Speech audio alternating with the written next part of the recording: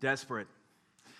That's one of those words that growing up as a teenager was not a word that you wanted to be associated with, particularly in social circles, right? You didn't want to be the person that was desperate, the person that might have been over one relationship on Tuesday and had a brand new one by Friday.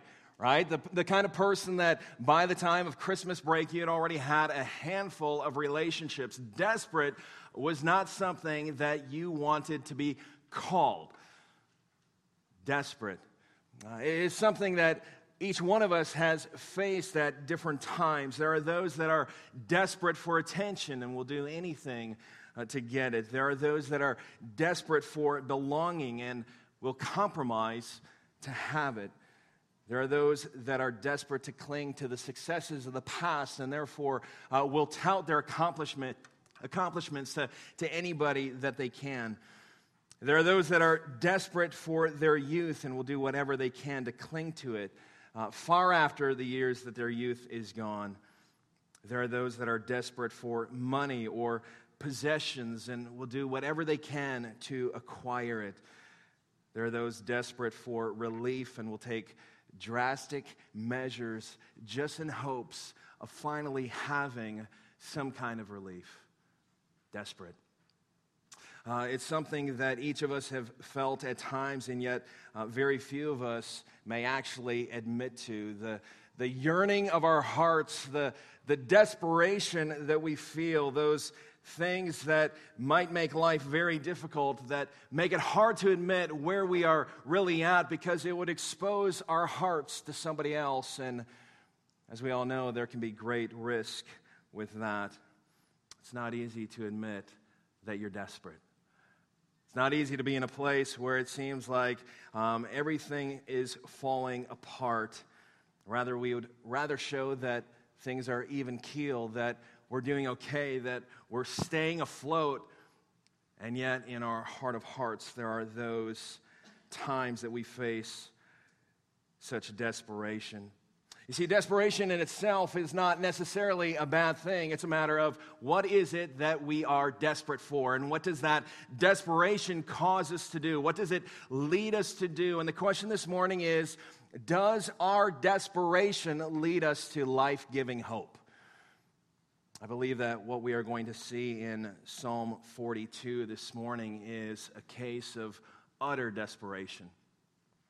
And within it, we are going to find direction and a midst of hope, and yet not everything all simply tidied up or wrapped up in a bow. But I want to encourage you this morning to turn there with me, Psalm 42.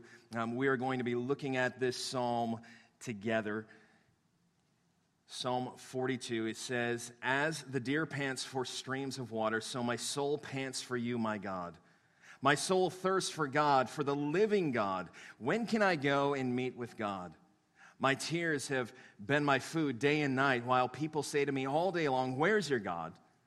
These things I remember as I pour out my soul, how I used to go to the house of God under the protection of the Mighty One, with shouts of joy and praise among the festive throng.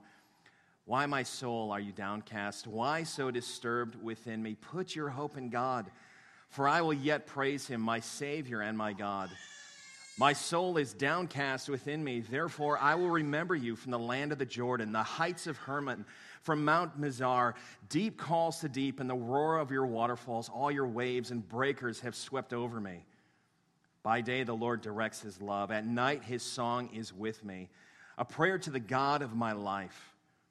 I say to God, my rock, why have you forgotten me? Why must I go about mourning, oppressed by the enemy? My bones suffer mortal agony as my foes taunt me, saying to me all day long, 'Where's your God?' Why, my soul, are you downcast? Why so disturbed within me? Put your hope in God, for I will yet praise him, my Savior and my God." That's right. This is the first psalm that we're looking at in our series entitled Songs of Summer that is not written by David. We see right from the offset that it is a psalm, a miscal from the sons of Korah.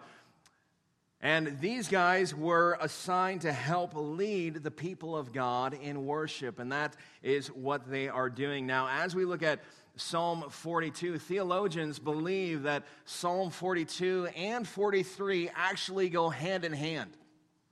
So if you want a fuller context late today, I encourage you to read Psalm 43 as well as we take these things as a whole. But here is what we see in Psalm 42 this morning, is that the psalmist, the writer of this song, is in a state of desperation. This picturesque scene that he begins with at first does not immediately reveal the immense longing of his heart. As we see, he says, as the deer pants for streams of water, so my soul pants for you, my God. Now, if you grew up in the church, perhaps you remember singing this chorus where it just sounded kind of melodic and nice. As the deer pants for the water. You know, and it was nice. A lot of our songs sound nice, but the desperation of what he is feeling here is so intense. At first, it appears that he's just waxing poetic. It sounds beautiful, doesn't it? I mean, it's like this nature scene. There's this running river, and there's deer alongside of it, and it's thirsty. It's longing for that drink. It sounds peaceful. It sounds marvelous. And yet, here is this desire, this intense longing that he has for this desire to be quenched, for something that is going to fill this hole. Like Brady was just talking about, this God-shaped hole. He is looking for this quenching that can only come from God. Now, I don't know how many of us have actually ever seen a deer panting. I don't think I ever have. But I have seen a dog panting. Yesterday, I even saw myself panting, okay? I mean, in the last couple of days, probably a lot of us, it's like, you know what, I don't need to think of deer. I don't need to think of dogs. We were all panting. I mean, for Pete's sake, yesterday, I was just like outside loading up my trunk with some stuff, and by the time I was done, I was a sweaty mess. And you know, like in those times when you are yearning, like, oh man, I am so thirsty. You see a dog that is panting, and you know it because its tongue is out and it's just going. And you know that when you finally give that dog a drink where it's just lapping up the entire bowl, and you're like, wow, that thing was thirsty. And yet here is this description of what he is experiencing. Man, like that longing. I'm looking for relief. I am looking for nourishment. I am looking for this refreshment that can only come from God. He is in this desperate situation where, God, I need you. I need you so badly. He's talking about verse 1, my soul pants for you, my God. My soul thirsts for God, for the living God. He has in verse 2. Have you ever had those times where your heart is just crying out to God to do what only God can do? Where nothing else is going to fit the bill, where it's only by God's working, by God's hand, by God's empowerment, by God's grace, by God's leading, that there is going to be some sense of relief. Here is the hope for us as we look at chapter 42 this morning. First of all, that the cries of the desperate find their refuge in God. The cries of the desperate find their refuge in God. Another way of saying that is that we could say that they find their satisfaction in God. That they find their relief in God, that they find their consolation in God, that He becomes the place where the soul is set free. Now, as we think about songs of summer and just the different songs over the years, there are numerous songs that talk about desire, about what the heart wants, about this strong yearning for something, and yet the common refrain in life's song is, I can't get no satisfaction. Because as we look at what our heart most needs, it's that God alone satisfies the longing of the human heart. You see, any other desire beyond God or besides God that becomes our number one desire, our number one pursuit, is idolatry. And idols can never fit the bill. Idols can never do what a living God can do. Notice that the psalmist is crying out to the living God. not some idea, not some wooden object or some golden object. He is talking and crying out to the living God, the only one that can hear him, the only one that can satisfy the longing of his heart. And it's the yearning for more of God that is the one pursuit where there is no need for correction or rebuke. Here's the reality. You can never have too much God.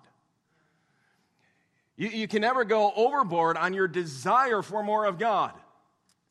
There's never going to be a point where you say, God, I want more of you. He's like, hey, hang on there, buddy. Because God desires to give us what we most need, and what we most need is him. And God wants to give us more of himself that we might know him. God alone satisfies the longing of the human heart. And yet what we so often find is that we are so easily satisfied with what we know of God. You see, we can say God satisfies the longing of the human heart, and yet at the same time, in our weakness, we become so easily content in what we already understand of God instead of continually pursuing God. For instance, let's just break that down a little bit. Let's say, you didn't have anything to eat this morning and your stomach starts growling in the next 20 minutes. And then you're starting to get really hungry, and you have this great meal planned for tonight. And man, it's going to be all the fixings. Everything is going to be a part, and you can't wait to eat that meal. And you finally eat that meal, and you are completely satisfied. But in that satisfaction, it doesn't mean that now, hey, you can go until Friday. It doesn't mean that now, because you're satisfied with that meal, that you can go another 2 weeks having not eaten. But yet that's what we do with God sometimes. It's like, God, you satisfy the longing of my heart. Thanks, God, that's good. I'm good to go now. And then we just rest in what we have learned or where we're already at in our relationship with God instead of continually desiring to know him more. See, we are to be a people that our main desire is for God. And the reality is that we tend to most easily recognize that need in desperate times. Which is why even desperate times can be an act of God's grace in our life. Amen. Because what we most need is not our relief. What we most need is not our comfort. What we most need is not our peace or our satisfaction. We need God.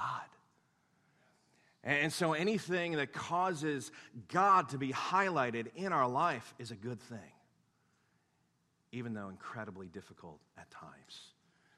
Even in those times where we are desperate, in those times we realize that God is enough. That God is the main thing that our hearts need, even in those times when it seems like God is far off. And that's what the psalmist is addressing here. What he is looking at, what I want us to see clearly, this battle of discouragement, where he is wrestling. Look at verse 3. He says, my tears have been my food day and night. Have you ever had those seasons in your life where you are surprised at the number of tears that you have shed?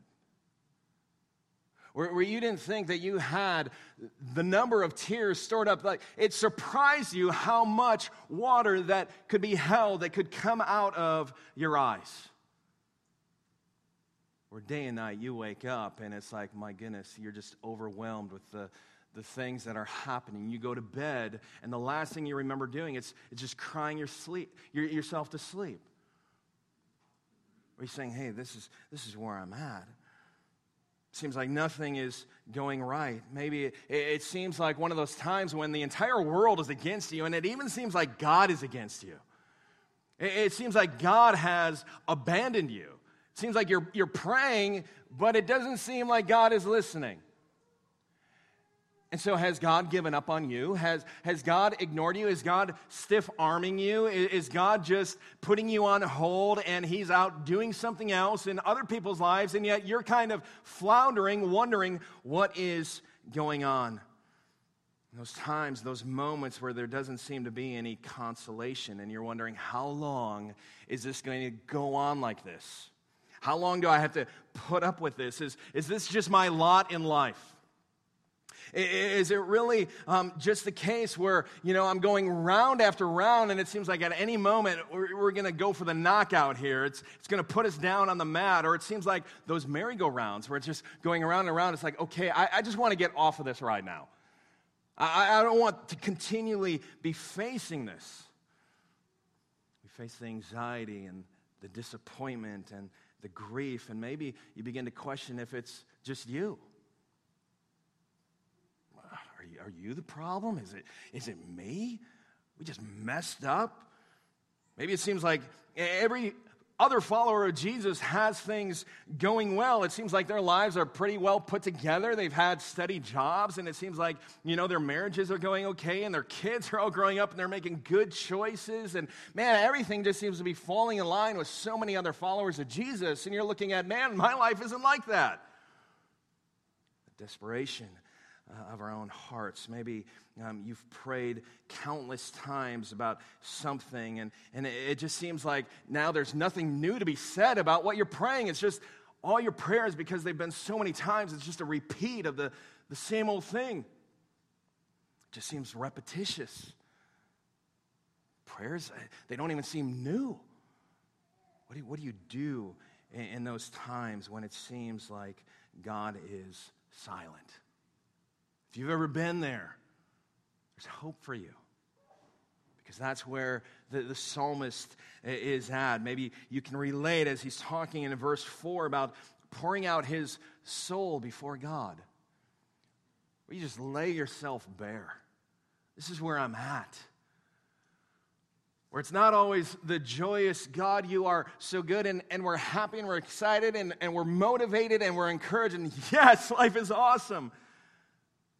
But in those moments where you're broken and you're hurting and you're discouraged and you feel weak and you feel like you just want to throw in the towel, those moments where you can pour out your soul before God, those opportunities where you can reveal where you are at before him. And what we see with the psalmist here is that he is admittedly discouraged as he reveals his heart.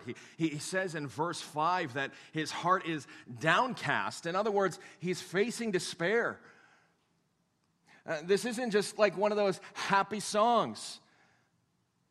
This is one of those moments where he is facing the difficulty of everything that is going on, and he is discouraged, and yet here he is pouring his heart before the living God. And in verse 7, it seems like he is drowning in grief and trouble as he's talking about the waves hitting over him, the breakers that are hitting over him. Ever been there? Those moments where you just feel overwhelmed, or you can't see the light at the end of the tunnel. Like, man, I don't know how this ends. I don't know if it's going to end. I don't know if this is just how it is. Those times when it just seems like we're being tossed around by those waves. Now, if you've ever swam in the ocean or been in a place where there's breaker waves, it's not just like a kiddie pool. You realize that when those waves hit, if you've ever been out there, man, those waves hit you and they can take you down. You tumble to the bottom. You might hit the bottom and you get tossed around. You realize, holy cow, this thing is powerful and I'm not in control. And you're down and you come back up to take a breath, and then another wave hits you. And you start the process all over again. That's where he's at. He says, man, it just seems like wave after wave is hitting me. And yet, in the midst of that, notice his sense of who is ultimately in control of all of this. Who is ultimately in control even in these kind of moments. He describes those waves as being God's waves. You see, getting through these kind of situations, when you feel desperate, when you feel lost, when you feel like throwing in the towel, when you are discouraged, it's not going to be about just pulling yourself up by your bootstraps. It's not a matter of just, come on, just gird yourself up, just get your act together, just get going. You're not going to be able to do it alone. You're not going to be able to do it by yourself. What we see in this psalm is that even though it seems as though God is far off that ultimately hope is found in looking to Him and pouring ourselves out before Him. Which leads us to our second point, that the temptation in desperate times is to question the goodness and existence of God. You see, the person that has experienced the difficulty at times not only has the difficulty of what is happening in their life, but then also there are the social ramifications as there are those that are watching. Where's your God? Where's your God? Aren't you one of those Jesus followers? Aren't you a Bible thumper? Aren't you one of those Christians? I mean, I'm not doing any of that. My life's fine. And you start to question, why is it a matter of following Jesus where it seems like my life is more difficult than somebody that wants nothing to do with God? Maybe there are those people that are looking at us and thinking that for us, Jesus is just a good luck charm.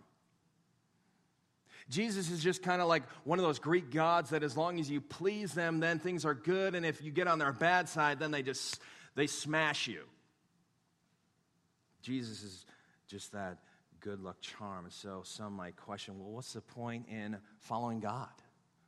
Who needs that? What good is it in following God if bad things happen to you even if you follow Him? What's the point? Or maybe it takes on even a more condescending tone. I mean, that is where he is at, as he mentions in verse 3 and verse 10. There are those that are questioning, where is your God?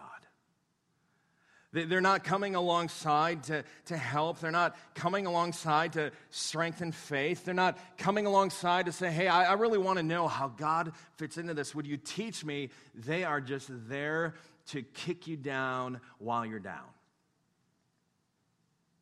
Just to taunt, just to ridicule. Talk about adding insult to injury. See, the reality is that there are always going to be those that are ready to mock those who follow God. It's just the reality. That there are always going to be those that are looking to take their shots, and ultimately what they are desiring to do is not so much take their shots at you. Ultimately what they're doing is they're taking their shots at God. And here's the reality. Our God is big enough to take that. Our God is big enough to take that. See, you add to the questions that are being posed to the psalmist, where is your God? And he has his own questions. Looking at verse 2, when can I go and meet with God? A literal way of saying this is he's saying, man, when can I just see God face to face? God, how long are you going to be so far off? God, when is that moment? When is the big reveal? God, when is it that you're going to break through here? Verse 9, we see more questions that he has. Why have you forgotten me? Why must I go about mourning, oppressed by the enemy? See, it's normal to question why in difficult times. However, we need to be very careful as far as what gets thrown into that when the whys and the wheres and just trying to have things figured out that stir the pot, that question the goodness and the existence of God.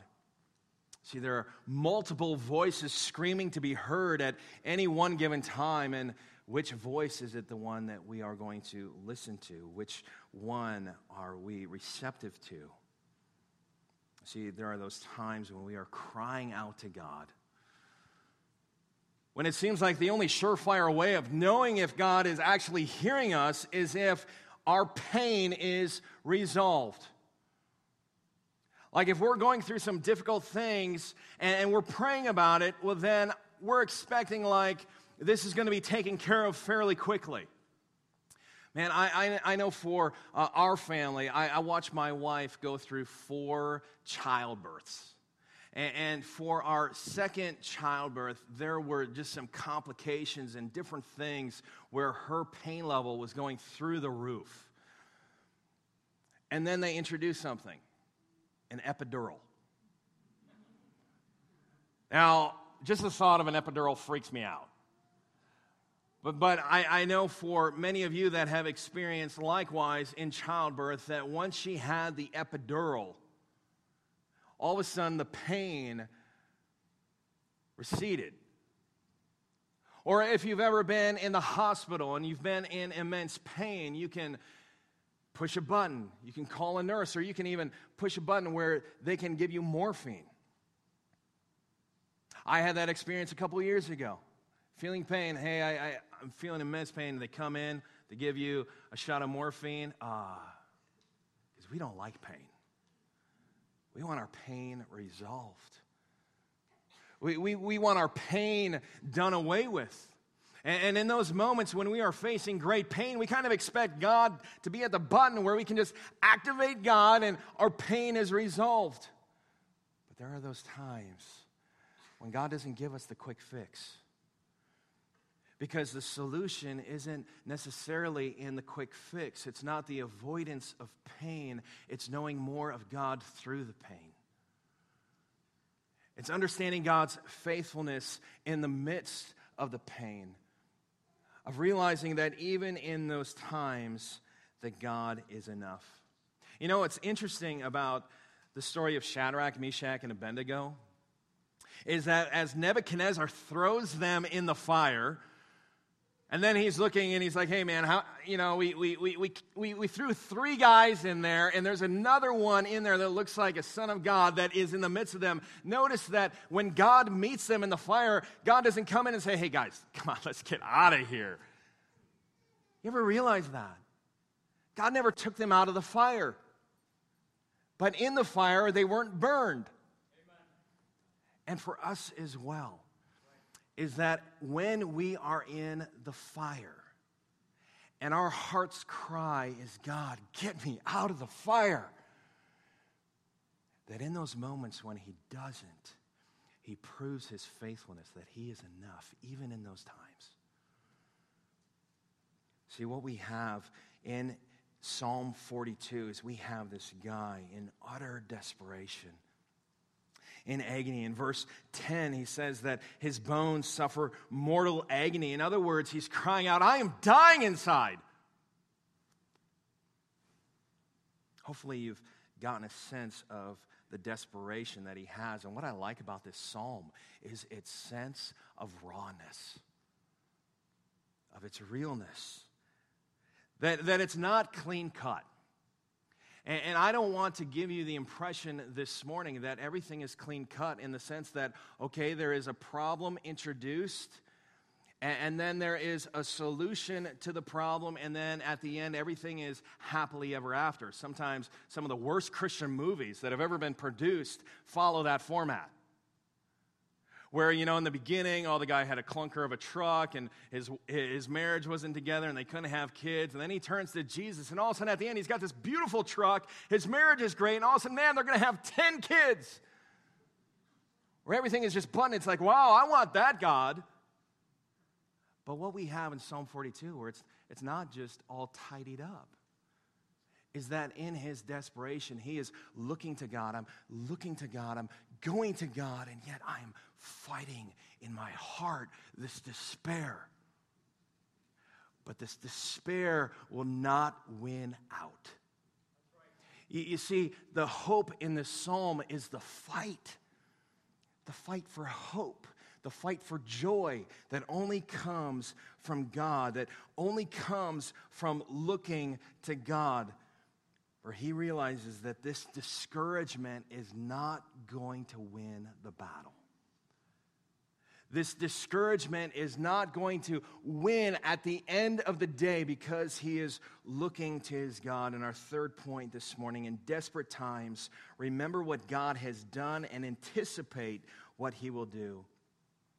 You see, this is not only a matter of what God has done or what he does, but who God is. Look at what he is recalling in verse 4. He says, these things I remember as I pour out my soul. How I used to go to the house of God under the protection of the Mighty One with shouts of joy and praise among the festive throng. Now, this remembering that he is experiencing, it's not simply remembering the kumbaya moments of the past. It's not mere sentimentalism.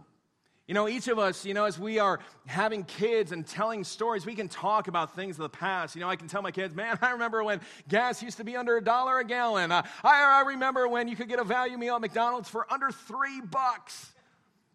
We talk about sentimentalism and, those were the good old days. But sentimentalism in our relationship with God will get us nowhere. Because it's not simply looking at the past, it's looking at who God is. If we are living in the past, we will miss out on what God has for us right now, on what God desires to do in our lives right now, in the present. And so here what he is recalling, he is fighting for joy. He is recalling what God has done in the past of who God is and the joy that God brings that is going to sustain him even in this current discouragement that he is facing. How can you be sure that you're not going to succumb to the pitfalls of life and be overwhelmed by discouragement? How can you be sure of that? You got to choose. And it's not just simply, I'm just going to choose. It's that you have to fight, and you have to keep on fighting. You have to teach your heart. You have to instruct your heart. You have to direct your heart to God. Man, this is hard. Man, this is something I don't want to be going through, and yet I choose to trust you, God. I choose to follow you, God. I choose to talk with you about this, God. I choose that regardless of what I'm going through, that this is not going to win the day because, God, you alone will sustain me in these times. It's about fighting. It's about directing our hearts to him. When it seems like we are being pounded by wave after wave, it is choosing to focus on God even in those times, not turning away from him. See, that is where he has this refrain then that is sung in verse 5 and also in 11. And it's also picked up in chapter 43, verse 5. As we said, both these psalms being taken as a whole and looking at the future hope and role that it plays on his current situation. Why, my soul, are you downcast? Why so disturbed within me? Put your hope in God, for I will yet praise him, my Savior and my God. You see, in those times when we're asking the questions of God and it seems like he's not answering, remember to ask the questions of you. Why am I not trusting? Why am I not relying on this God that has proven himself over and over again? Which question is the more powerful? God, why aren't you? Or why am I not doing this? Why am I not relying on the one who every day his mercies are new? Why am I not relying on the one who loves me more than I could ever understand that he would send his own son to die for me? You see, everything that people are so desperate for, belonging, for love, for forgiveness, for grace, for peace, for comfort, it all comes from God. What we most desperately need is God. And so that's where, even in the midst of his discouragement, this song of his heart, where he's yet I will praise him. I will not let this get me down. Even in my discouragement, even in this sadness, even in this pounding that I'm taking, I will recall this God who is my God, my living God, my rock, my refuge. The one who, once again, I will praise. And it's something that we must lead our hearts in. It's something that we must rehearse this truth to our hearts regularly because we are so prone to wander. We are so prone to do our own thing, but yet what we see in Psalm 42, that God is our Savior, that he is our God, and may our hearts yearn for him more. May we not be afraid to be considered desperate. But may we be willing to be more desperate for him because he is who we most need. Let's pray together. Father, we praise you. For you alone are our hope and our shield, our comforter. God, when it seems like wave after wave is hitting, we take comfort in knowing that you are still in control, that you are faithful, even when it seems like our prayers are not being answered in the way that we would like, God, that you are true, that you are good, that you are faithful, that you are working in our lives, and you are working everything for the good for those that love you and are called according to your purpose. So God, help us to trust. It is so easy to get distracted, to get discouraged. But God, this morning, maybe there's someone here that's just been pounded by stuff. I pray that you'd help them to surrender. I pray that you would encourage their hearts with your word this morning, that they would find their peace in you. And God, we know for each of us those times are coming, whether or not we're in them right now. So God, may we be prepared. May we take the knowledge of who you are and what you've done in our lives into those situations as well, so that even through the fire, your glory would be proclaimed. In Jesus' name we pray. Amen.